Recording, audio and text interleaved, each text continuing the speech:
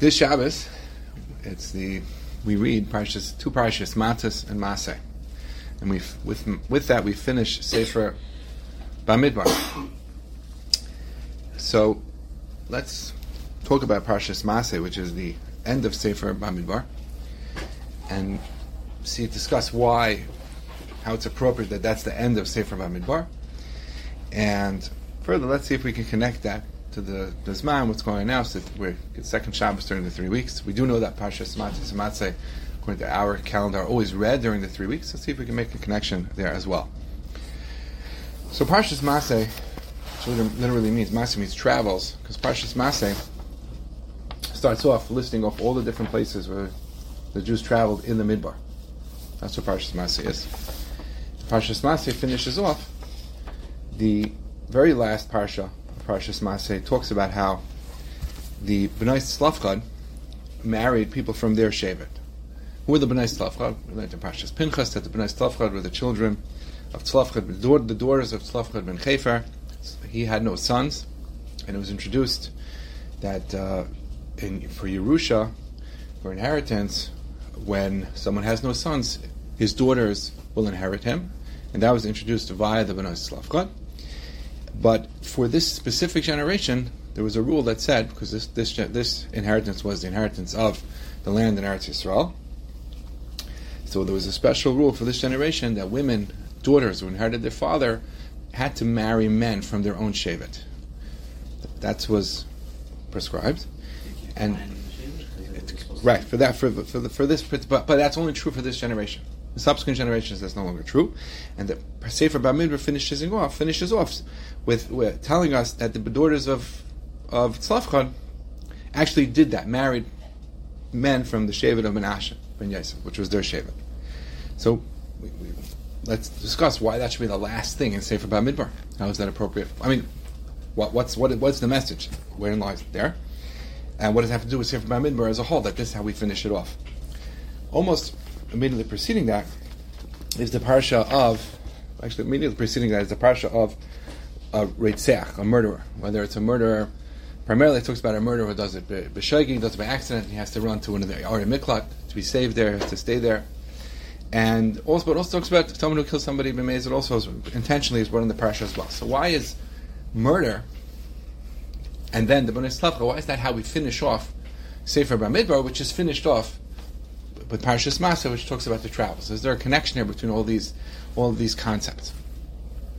So let's talk about Sefer Bamidbar in general, and just read one line from the Ramban. The Ramban in the Hakdama, in the preface to Sefer Bamidbar, the Ramban writes that Sefer Bamidbar ein b'Sefer hazeh mitzvahs nehagas l'dayros zulasi k'tas mitzvahs. There are in the Sefer Bamidbar there are not many mitzvahs that are relevant l'dairos for all generations. Most of the stuff that's discussed in Sefer Bamidbar was relevant for that time and stories that happened during that time. Of course, everything in the Torah is relevant always, but I'm talking specific halachas that you have to fulfill. And except for the Karbanos, which really started in Vayikra, and that just a little bit was completed over here in Sefer Bamidbar. So we see Sefer Bamidbar is sort of a transitory sefer, because it's just about things that happened in Sefer Bamidbar. Obviously always important and relevant forever, but there was about stuff that happened at that time. Well, say in Sefer Bamidbar, it makes sense. Sefer Bamidbar was when they were traveling in the desert. They were traveling, and that's what it's talking about, to traveling. So we can look at, when we travel, there's two ways to look at travel. You could say, I'm looking at travel. When one goes on vacation, they travel for the purpose of traveling. But when you're traveling to get to a destination, the goal of your traveling is to reach the destination. The traveling is just a way to reach your goal, to reach your destination. That's what traveling is. And so Sefer Bamidbar was something which was not always relevant. It's not mitzvahs that are applicable always, because it's just as we were traveling to get. We left Mitzrayim after we received the Torah, and we're going. We had to be in the mid-desert for 40 years, and we traveled those 40 years, and then we came to Sefer Dvarim, which was that right before we entered Eretz Yisrael. So it's about the traveling. So it's only things which are relevant for the time of travel, which is not a permanent sort of state of being. That's your travel. So we can then we can understand why we finish off Sefer Bamidbar with the story that the Bnei Tzlafchad did fulfill what they had to do, because that was something which was a mitzvah with only the dairis, only for that one generation of going into Israel, a woman who inherited her father could have had to marry someone from her Shevet. So that's what we finish off Sefer Bamidbar, because that's what Bamidbar is all about. Things which are only relevant for a time. Even though relevant is not a great word to describe that. But you understand my point. And that's Parshas Matsei is the end of Sefer Bamidbar. It talks about travels, because that's what Bamidbar is. That Bamidbar is about the travels which were to get us to a goal. But how does that pertain to murder? What does murder have to do with that? Right? So, murder. What is murder? Murder is you kill somebody. That's what murder is. But the Maral explains. If we look at murder, we know a living person is a composite of a guf and a neshama. A soul, a body, and the body is physical, and the soul is spiritual. In everything in life can be looked at sort of as having what's called chaimer and tzura, having the physical matter, and then the tzura is the point, is the idea, is what it's meant to accomplish and achieve. So a physical body, the main part about it is the soul. The soul, that's what we're trying to accomplish. The soul is more permanent than the body. The body is a temporary sort of housing for the soul. Together they accomplish great things. But the body is brought to its fulfillment through its connection to the soul. Right? That we can see it that way. So when one murders someone, so first of all, when one murders someone else, they can't kill the person's soul. They're only killing the body. But more than that, they're separating the body from the soul. They're causing a separation. They're causing what we call that chaimer, that physical matter, to lose its tzura, to lose its shape, to lose its form, to lose its concept, to lose what it can accomplish. That's what murder does. That's what murder is. Now, based on one way which is explained, Sefer Bamidbar, that's about this transitory, about this the path towards getting to where we want to be. So you could also see that in an analysis of chaimer and tzura, of this shape, physical matter, and the tzura and the shape and the purpose of what it is, that's also the physical matter is just a way to accomplish things for the spiritual, for the neshama,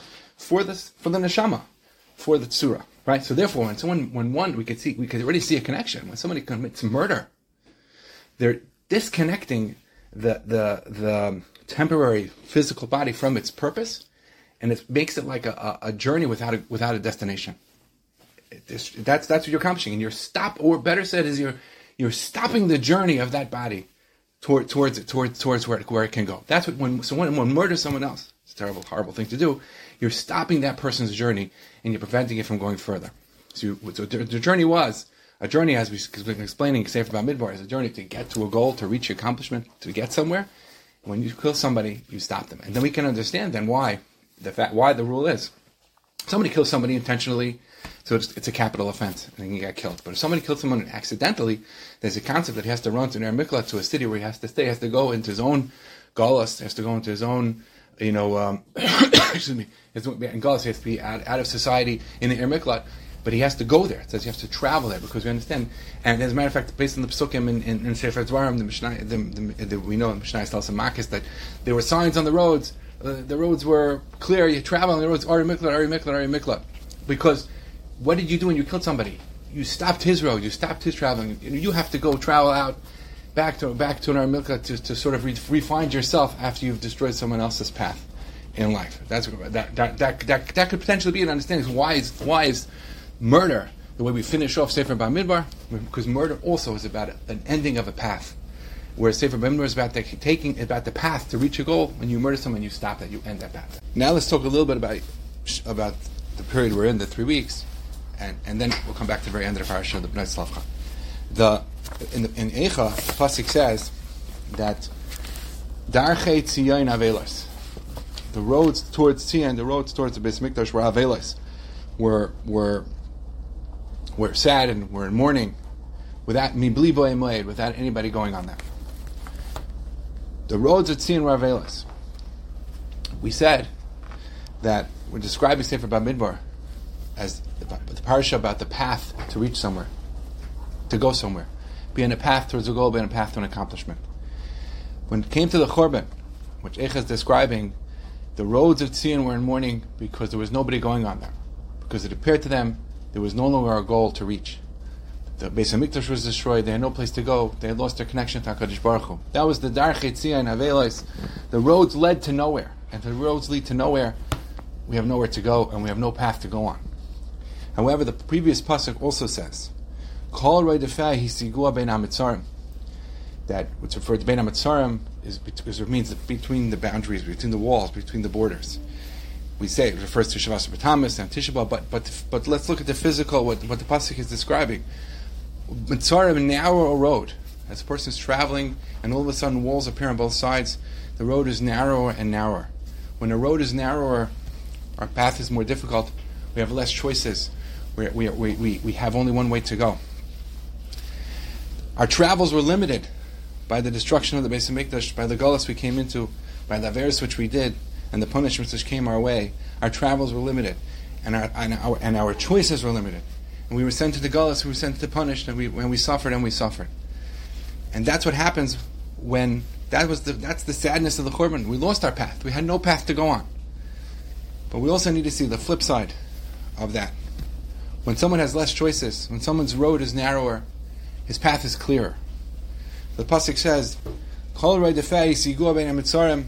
Those that ran after it, they reached up to bein hamitzarim. We already spoke out once. Kol rei defei means Chazal Darshan. Kol rei defei, whoever runs after Hashem.